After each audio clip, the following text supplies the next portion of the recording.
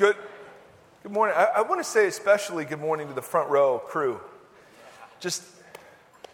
No, 1, 2, 3, 4, 5, 6, 7, 8 of you. Thank you. Thank you. And second row crew, you even get some love. I mean, there's not many of you either, so nicely done. And the back row, good morning. Quick escape, I like it. I like that you're thinking that way. You never know. My name is Mike. I want to welcome you to our church community. We're so glad you're here. We have an app at the App Store if you want to find out more about us, or you can punch that open to Scriptures, or if you want to fill out a Connect card, there's a paper version near you, and on the app you can do that as well. What we want to do, we've been in a bit of a conversation talking about what exactly this thing is. If a church in the Scriptures is more than just an hour a week singing and teaching event, what exactly is it and why do we do it?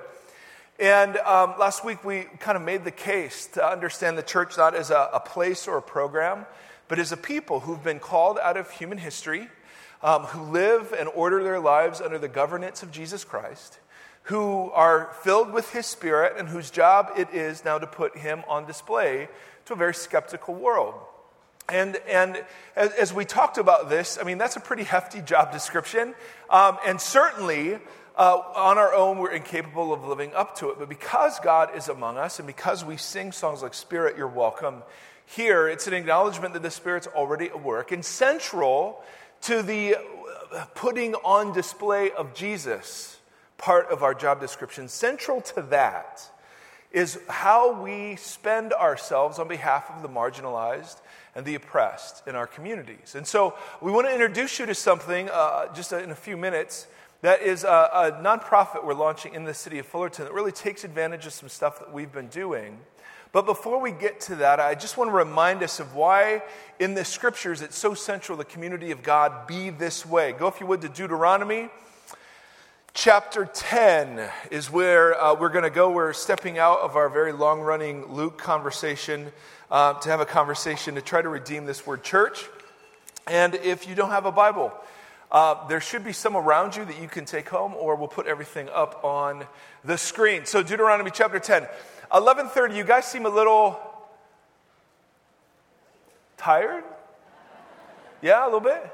I would expect, just so you know, my expectation is that the services should get more awake the later it goes in the morning, right? So you have 8:30, I expect them to be just barely alive. 10 o'clock, they're the kind of slackers because they all come to the service that's crowded. You guys are the ones that really deserve praise, but I'm thinking that you've had breakfast and you've caffeinated yourself sufficiently. So I just want to lay that out there with utterly no reason for it. Because this, don't force it. Don't force it. I don't trust it if you force it. If it's a natural ebbing up of all sorts of energy, fantastic. All right, Deuteronomy chapter 10. Now notice, these are a series of commands given with regard to three particular people groups. Deuteronomy 10, verse 17.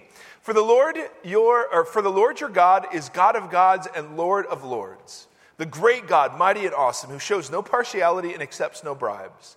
He defends the cause of the fatherless and the widow and loves the foreigner residing among you, giving them food and clothing.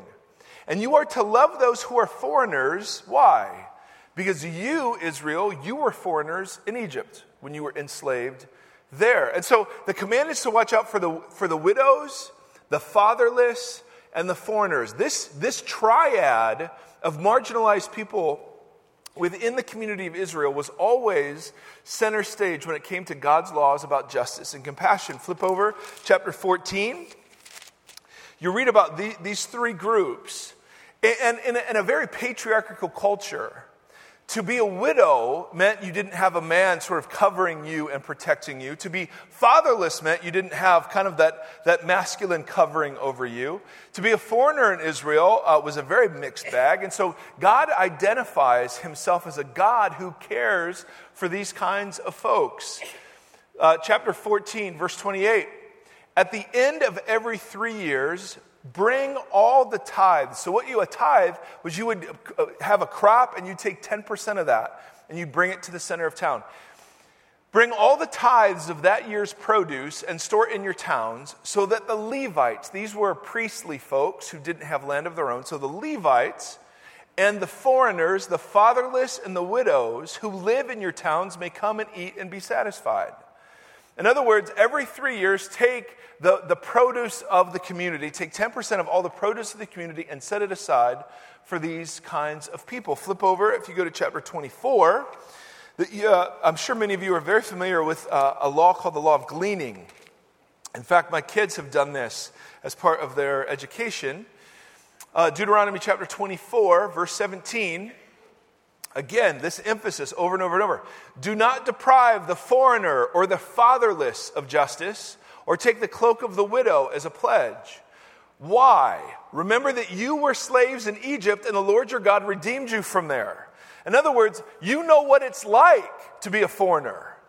You were alienated, you were alone, you were separate, and some way you were fatherless, and some way you were a widow yourselves. You remember what it was like to be on the margins. Therefore, among you, take care of the people among the margins. Why? Because it's a reminder that what you have is grace. Remember, Israel was walking into a land that they did not develop, they did not cultivate, they did not settle. God was fighting for them and removing the peoples that had been there. So the natural inclination is to think, when you get in the land and you're cultivating the fields and you're running the crops, that somehow you did it.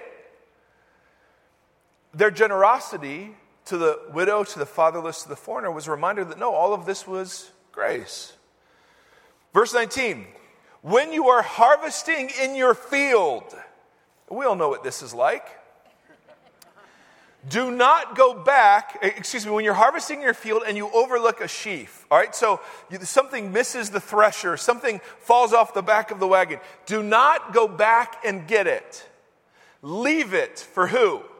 The foreigner, the fatherless, and the widow, so that the Lord your God may bless you in the work of your hands. Now, how annoying is that?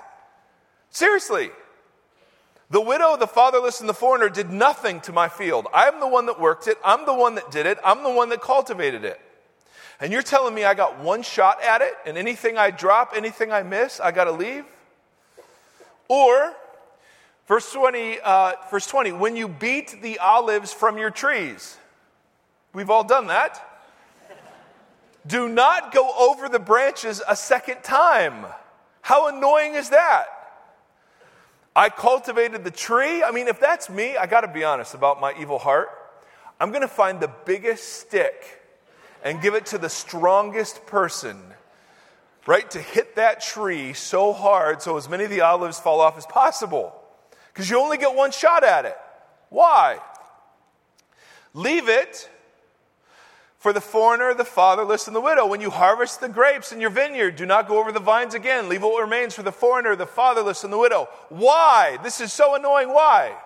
"Remember that you were slaves in Egypt.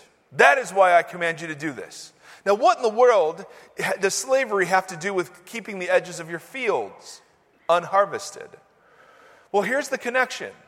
God has redeemed them, not because they were awesome. Can we agree? They weren't even good slaves. I mean, there was nothing particularly redemptive about these people other than they were descendants of Abraham, to whom God had made a promise. So he takes them, he feeds them, he cares for them, he takes them into this land that was not their own to settle there. So when you're settled there, leave stuff on the edges to remind you that it's all grace. It's all grace. Everything you have is grace. It's all grace. The land you're working, it's grace. The ability to work is grace. All of it's grace. So your kindness to the marginalized reminded you that you were once marginalized, and God showed you grace in that moment. Therefore, whatever you've received, you pass on. Go, if you would, to Isaiah chapter 1. What's interesting in the Bible is when the community didn't display this sort of compassion, God got very angry with them. In fact, if you ever look up and study the topic of worship, God spends just as much time talking about the kind of worship he hates as the kind of worship he wants. And the kind of worship he hates, read the Minor Prophets. The kind of worship he hates is worship divorced from love of neighbor. When love of neighbor is not expressed in terms of caring for those neighbors who are the neediest and the most marginalized. And so this is one of many rants, if I can say this, that God kind of goes on against the people of Israel, his own people. Notice verse 11, chapter 1 of Isaiah. God says, the multitude of your sacrifices, what are they to me? I have more than enough of burnt offerings and of rams and the fat of fattened animals. I have no pleasure in the blood of goats and lambs and bulls. When you come to appear before me, who has asked this of you, this trampling of my courts? Stop bringing meaningless offerings. Now, do you understand? Offerings were the things God commanded them to bring. God is the one that commanded all of this. And now he's looking at it saying, I'm totally sickened by it. He says, stop, verse 13, stop bringing meaningless offerings. Your incense is detestable. Your new moons, your Sabbaths, your convocations. I cannot bear your worthless assemblies. Your new moon festivals, your appointed festivals, I hate with all my being. Because this has to be top 10 of things you don't want to hear when you're God's people. Right? I hate what you're doing. I hate it. Verse 15, when you spread out your hands in prayer, I will hide my eyes from you. Even when you offer many prayers, I'm not listening. Your hands are full of blood. Wash and make yourselves clean. Take your evil deeds out of my sight. Stop doing wrong. Learn to do what is right. So what's God worked up about? He says, defend the oppressed, seek justice, take up the cause of the fatherless, plead the case of the widow. Evidently, they weren't doing that, and so God looked at their worship and said, I don't care about your worship if it's divorced from this. This is all over. Central to being the people of God is the concern for the marginalized, the outcast, the misfits, the poor around them. And so it's not surprising when you get to the New Testament, the book of Acts, the early church bleeds this. Go to Acts chapter 4. This is quite naturally what they would do. These were Jewish people who'd come to faith in Jesus. And so for them, one of the ways they were incredibly countercultural was the generosity they displayed towards the poor and the needy among them. So verse 32, all the believers of, did I say Acts 4? Acts 4, verse 32. How are we doing? Good morning. Almost good afternoon. Maybe you're tired because you're hungry. Maybe what's happening here is the blood sugar from the lattes has decreased and it needs refueled. Yeah? Okay. Then we shall move this service later, after lunch, because you'll be all awake then, right? Acts chapter 4, verse 32. I'm just picking on you. I'm in a great mood today. Yeah. It's not even football season. And there's still stuff to celebrate. Acts chapter 4, verse 32. All the believers were one in heart and mind. No one claimed that any of their possessions was their own, but they shared everything they had. That's amazing. With great power, the apostles, the leaders, continued to testify to the resurrection of the Lord Jesus. And God's what? God's grace was so powerfully at work in them all that there were no needy persons among them. Now, note the connection to grace. Whenever I hear, I get so many pitches to give money and so many pitches to give our churches money. I mean, I go to McDonald's sometimes. You're going to be shocked. But let me tell you what I get. Before you judge me, let me tell you what I get. I get 2 sausage McMuffins with egg with no muffin. That's right. Protein style, brothers and sisters. That's what I do. Okay, so I drive through, and what do they say? What do they say at McDonald's? Would you like to give $1 to whatever? And I feel awful. But I say, no, I don't know what whatever is. CVS last night, okay? My wife. My daughter's baking pumpkin cookies. Wife says, I want ice cream. Husband says, what kind?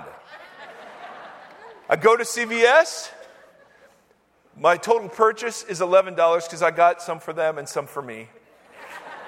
The problem. We'll talk about ice cream addiction as it's a real problem. And the gal at CVS, you want to donate $3 too? Whatever. And I am so tired of getting hit up for money. And literally, And social media makes it worse. Every need of every person in every part of the planet, all immediately begging for my attention. Right? So it can't be guilt that motivates. If I see one more Sarah McLachlan commercial with the puppies, I just turn it off. Because there are so many legitimate needs. And I'm tired of just giving 10 here, 20 here, text this number. I got it. But it was the grace of God that motivated them. See, it can't be the guilt of God, because there's no such thing. God finds us guilty, but he does not produce guilt in us. Conviction of the Spirit, well, that's a different thing. Guilt, though, so this is not a conversation about guilt. What this is a reflection of grace. All our generosity is a means to remind us that we were once without.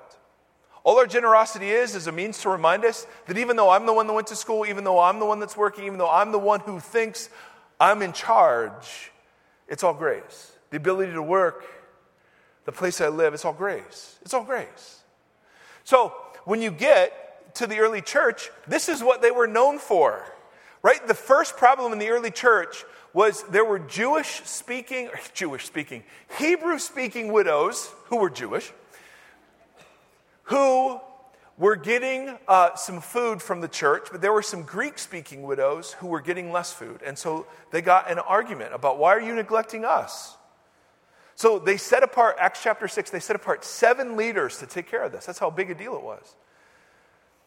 By AD 250, Eusebius tells us the church in Rome actually took care of 1,500 poor folks in the city of Rome.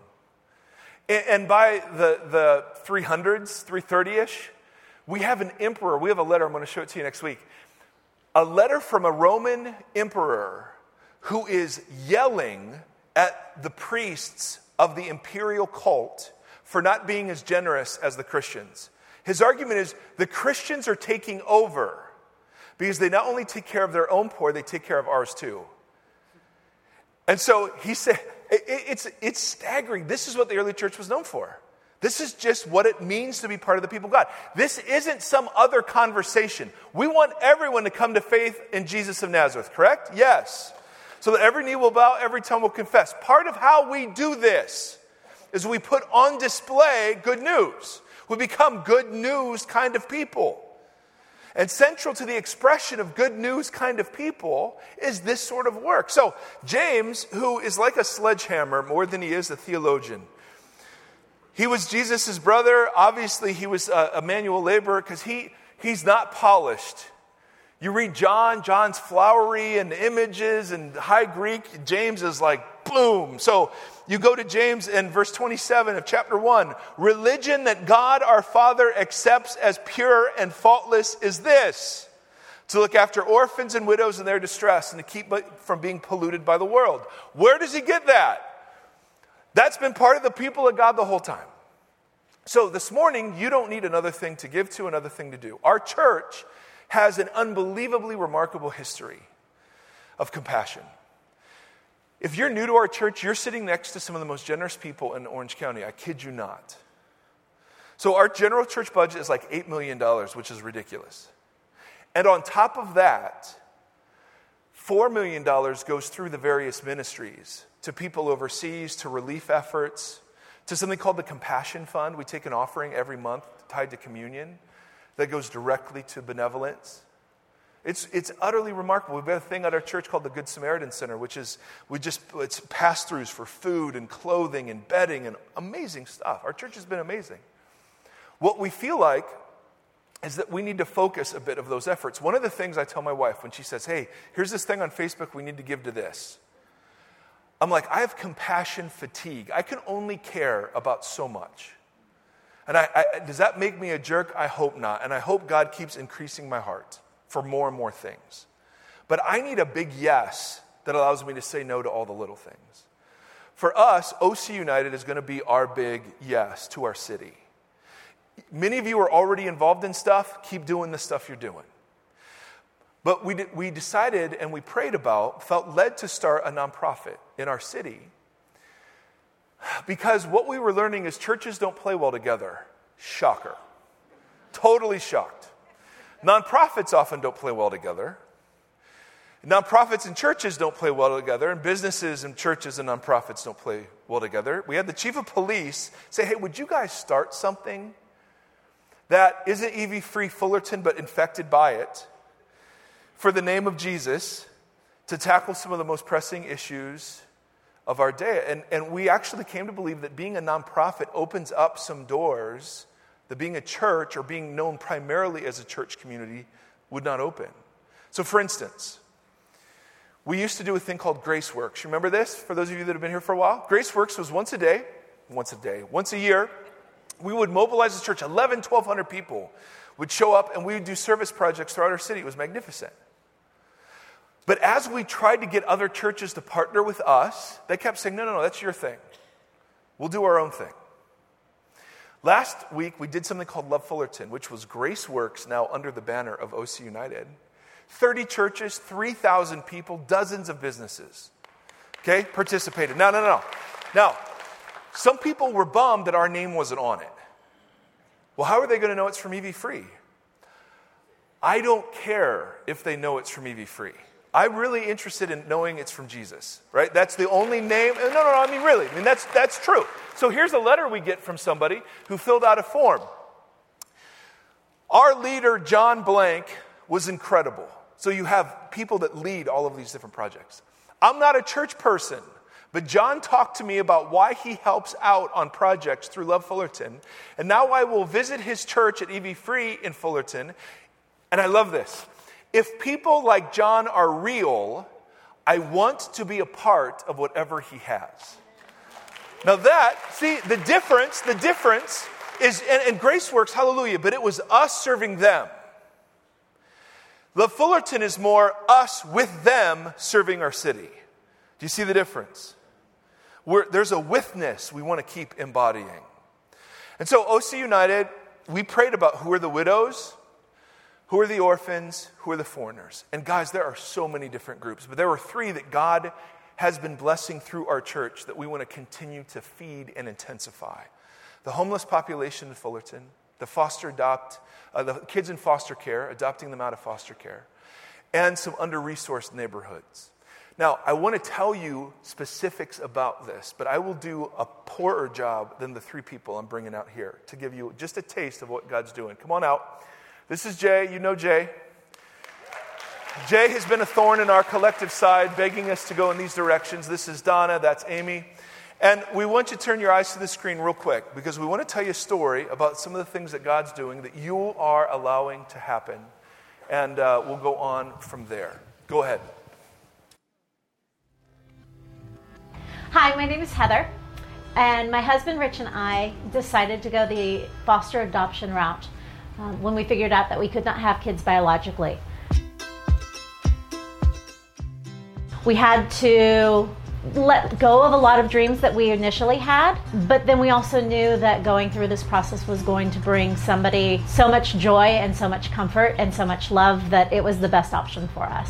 We first met Faith and Madison at the facility group home that they were living at.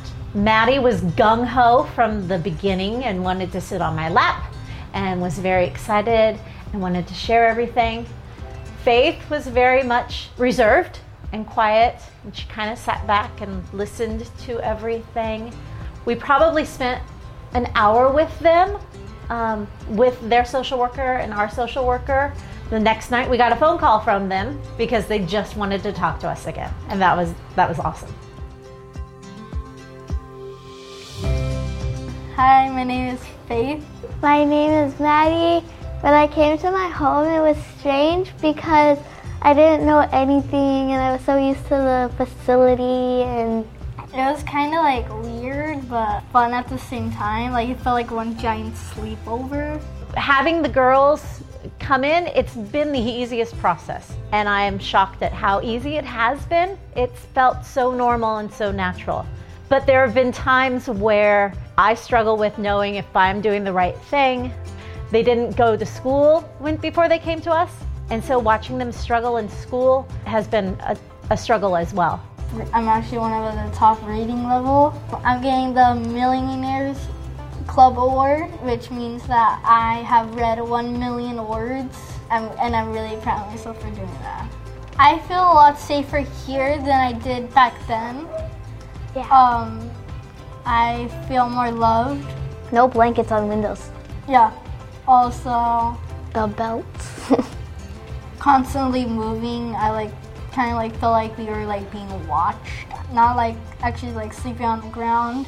We had them probably for a couple of weeks. We were simply out at a farmer's market, and Madison, the young one, just came to me and said, "I don't want to call you Heather anymore. I think I want to call you Mom. Is that okay?"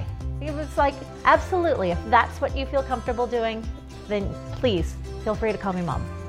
God has given me, my sister, a second chance, having a better future and better people who actually love us, and friends who care about us, and to go to an actual school. I'm most thankful for waking up next to my sister. I'm thankful to be with her throughout all this time.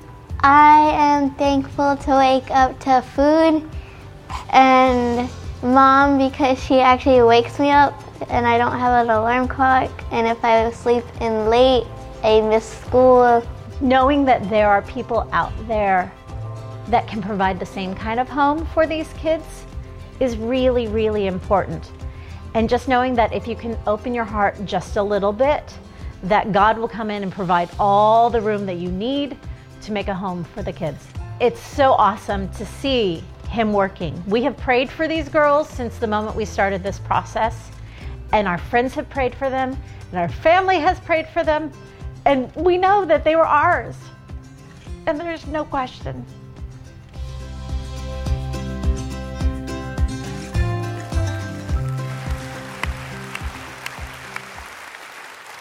Good afternoon. Was that an amazing story or what?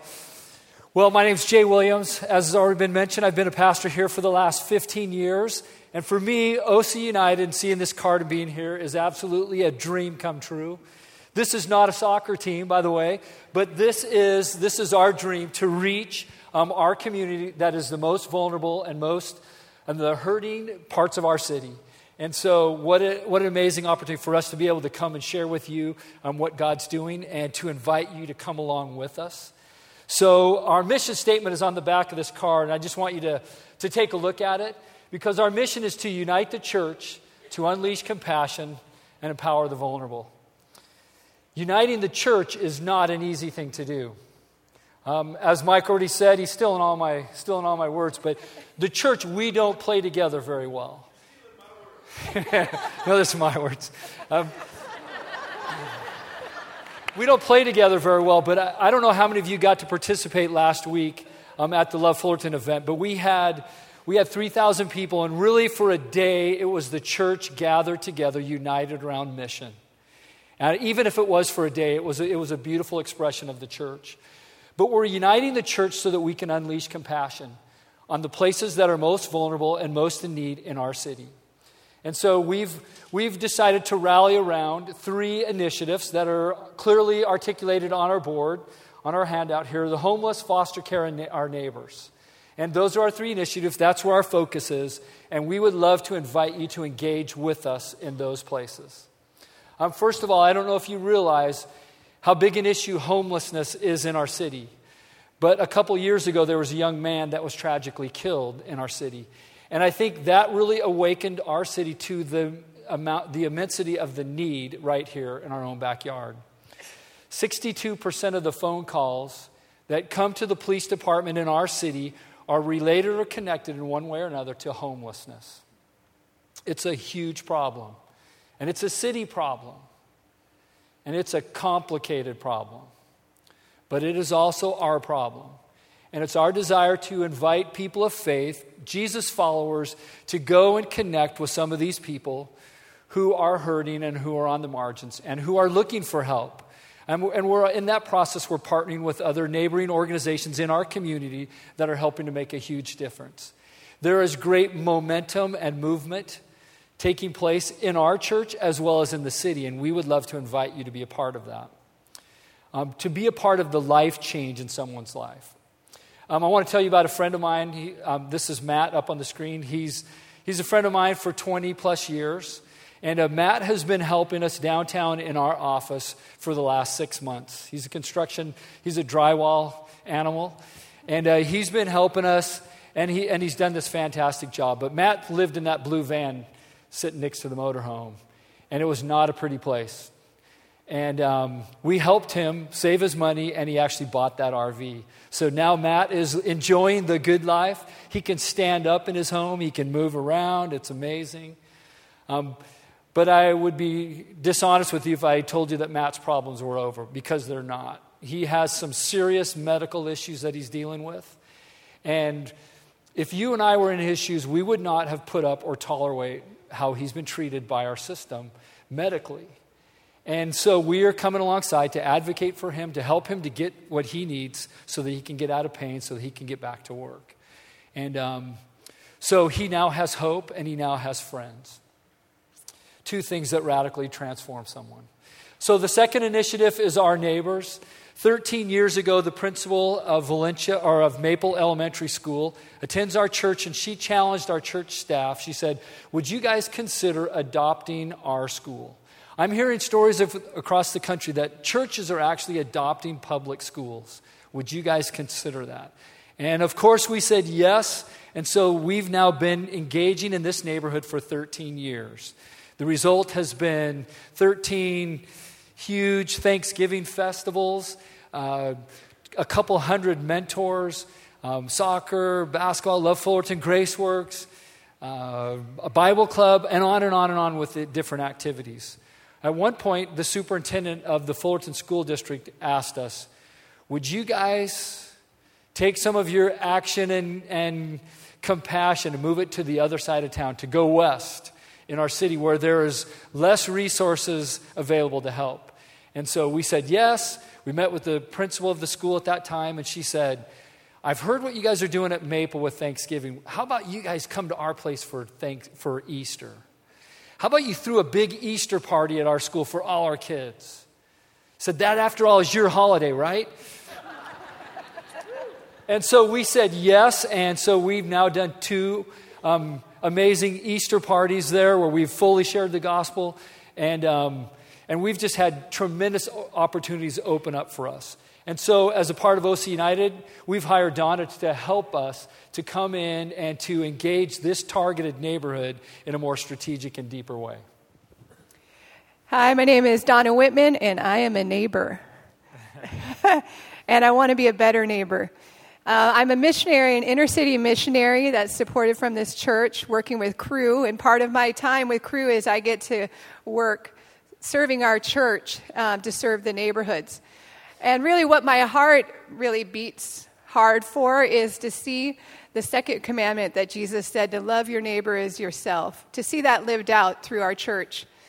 And I don't want to lie, God's already been in these neighborhoods for generations. His heart is for every generation. But our desire is to see where are those people God has already planted in those neighborhoods, and where are some of us who might want to relocate into those neighborhoods, or even some of us who are working there as teachers or business people, and see if we can unite all of us together to see the neighborhoods thrive, to see them thrive economically, socially, spiritually. And so the areas that we're focusing on really primarily to start out is around Maple School and Valencia Park Elementary. And so that has been something that is exciting because many of you already are involved there as teachers. There's a whole group of men here that have been praying for 3 or 4 years for direction on what God would have us do in that area. And this is the time to act. So one of the things that really motivates me is this Chinese proverb that Dr. John Perkins, who's the founder of the Christian Community Development Association, uses to train people to be community developers. And it reads like this: go to the people, live among them, learn from them, love them, and start with what they know, then build on what they have. But of the best leaders, when the task is done, the people will remark, we have done it ourselves. And so that's my heart, is to see that become reality. And I would love for you to go to your neighbors along with me, learn from them, live with them, and then see how we can cause our neighborhoods to thrive. So out in the plaza, we have lots of great opportunities, anywhere from tutoring in some schools, helping with our summer school program called Soulful. And as well as there's actually a family here that owns apartment complex, and they've started a Bible club in North Anaheim. So there's lots of great things that you can get involved in, and I'd love to talk to you more. And here's Amy to tell us about that last initiative. Well, good morning. My name is Amy, and we got introduced to the world of foster care 13 years ago when we decided to volunteer with Royal Family Kids Camp, where we meet amazing children like Faith and Maddie that you saw in the video. And I think they're here in this service today. So would you guys give their parents a round of applause? Heather and Rich. There they are. And the girls, they have been a part of our family for 4 years. This will be our 4th year. So it's such a privilege to have them here, and it was so generous of them to be able to share their story. But my history here at church actually goes a little bit further back. I'm a 3rd-generation Evie Freer. My grandparents helped bring the church here, and then my parents, George and Donna Warren, have been career missionaries. So I grew up on the mission field very aware of our church's commitment to seeing the gospel spread internationally. And I think it's so great to be here today with that same heart in mind, to see the gospel spread. And in this case, it's to our own local community. And when we entered the world of Royal Family, our hearts were just broken for the needs within foster care. But at the same time, we were overwhelmingly apparent God's heart for these kids. And that's what we want to invite you to join in with. Right now, there are 400,000 children in foster care in the U.S. And in the state of California alone, there are 13,000 that are waiting to be adopted. So this is an incredible need. And as we got involved with these kids, we realized this is not the government's problem. The government at its best can't give these children what they need. What they need is family. They need healing relationship. They need the church, and they need Jesus. And so that's what we want to bring. So if your heart is touched at all by foster and adoption, we would love to have you come out on the plaza. But I know that actually adopting will only pertain to a small percentage. But for the rest of you, there are so many ways that our church can come alongside and support these children that come from difficult places. So come and see us on the plaza, and we'd love to give you more opportunities to serve in this way. Cool. Thank you, Amy. So at the bottom of the card there, here's our mantra for the day. It says, become aware, take action. Become aware, take action. So you are all now aware. You know exactly what we're doing. And we just want to invite you to take action. And for us today, the action is in 3 ways. First of all, it's pray, serve, and give. So we're serious. We want to raise up a team of folks who would commit to pray with us. And so we would invite you to come out on the plaza. We have a sheet that's filled with current prayer lists, and we also have a regular e-news that will be going out. We'd love to have you sign up to receive that communication so you can pray with us. This is a spiritual battle, and we need you on our team praying to the Father. So serve. So for some of you, it's time to roll up your sleeves and lace up your boots and get to work. And we would love to invite you to be a part of our ministry is one of these 3 initiatives, and there's multiple ways for you to involve. So come take a look, take some of the flyers, pray over it, and ask, where can I fit in, and then plug in and join us. And I do want to say it's not an occasional thing. It takes commitment. It takes ongoing, we got to keep showing up, because that's how God uses us. And then lastly, we want to invite you to give. So we have a desire that over the next few months, we want to raise $200,000 to help build our team, because we have some big dreams. We want to jump into the emancipated youth housing area. We haven't really talked about that this morning, but we would love to engage there. There's huge need. We also want to have, in the Valencia Park neighborhood, a learning center there. And finally, downtown, we also want to have a faith-based, multi-church, collaborative food distribution center in our city to meet those needs.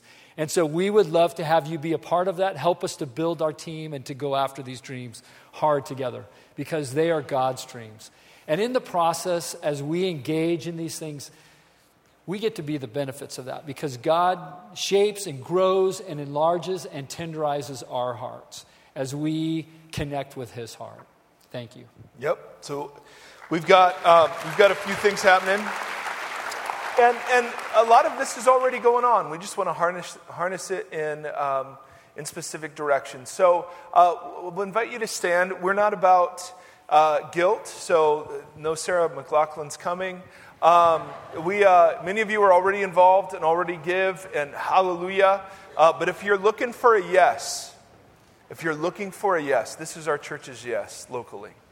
So I want to pray for them, and then we're going to sing a couple of songs that kind of reflect God's heart for this, because that really is the goal, is that people would come to know Jesus and come to worship Him and serve Him and realize they're loved by Him. And so we want to pray for that. That is a spiritual issue. So join me. Father, we want to look more and more like You. We really do. Jesus, we want to act like You and speak like You and think like You and feel like You. We want to be representatives of You. We want to pass on what we've received. We were slaves in Egypt. We were ones that were alienated and outcast. And You've brought us in. And so, Father, we seek to be those kind of people of blessing, people of kindness, people of compassion. And so, Holy Spirit, would You please shape us to look more and more like our Lord. Shape us to be more and more like Jesus. And Father, would You give favor to this initiative? Lord, that You would give us favor in the eyes of schools, in the eyes of cities, in the eyes of officials, and that You would extend Your kingdom and that many would come to know You in a deeply significant way. And for us, God, as we each wrestle with what it means to be steward of the resources You've set before us, we pray not for guilt, we pray for grace, that we would be reminded again that everything we have is a gift. And so, Father, in the name of Jesus, hear this cry. Amen. Thank You.